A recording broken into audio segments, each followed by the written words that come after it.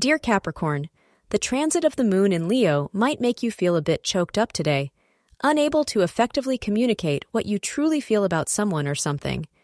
You may be feeling a little detached and disconnected from people close to you lately. This may be due to you not being able to articulate your feelings.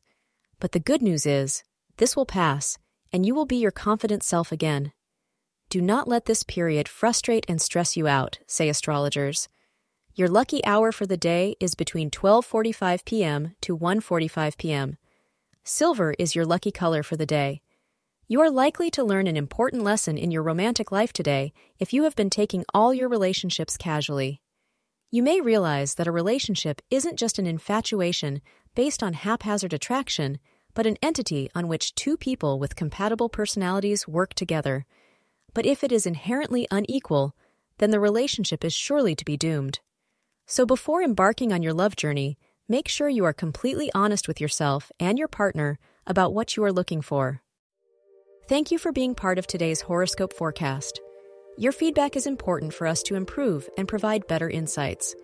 If you found our show helpful, please consider rate it. Your support helps us to continue creating valuable content. Thank you for being here and see you tomorrow.